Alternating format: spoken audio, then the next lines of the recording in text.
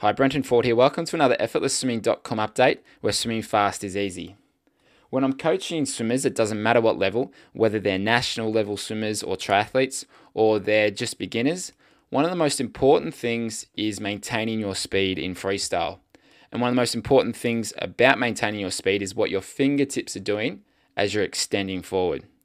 And what we're looking for here is to keep your fingertips below your wrist as you're extending forward. Because if you allow your wrist to drop, your fingertips to drift up, then you're going to be slowing yourself down. You're going to be putting on the brakes and you're going to be creating extra drag, which you don't want in swimming.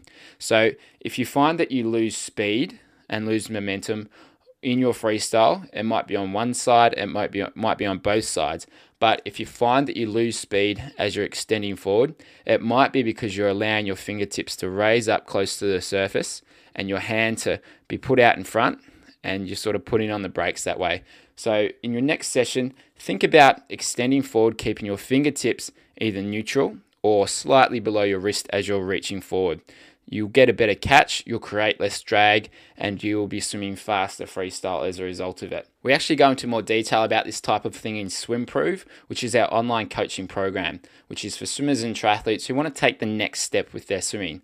So if you head on over to swimprove.com, you can find out more about that there.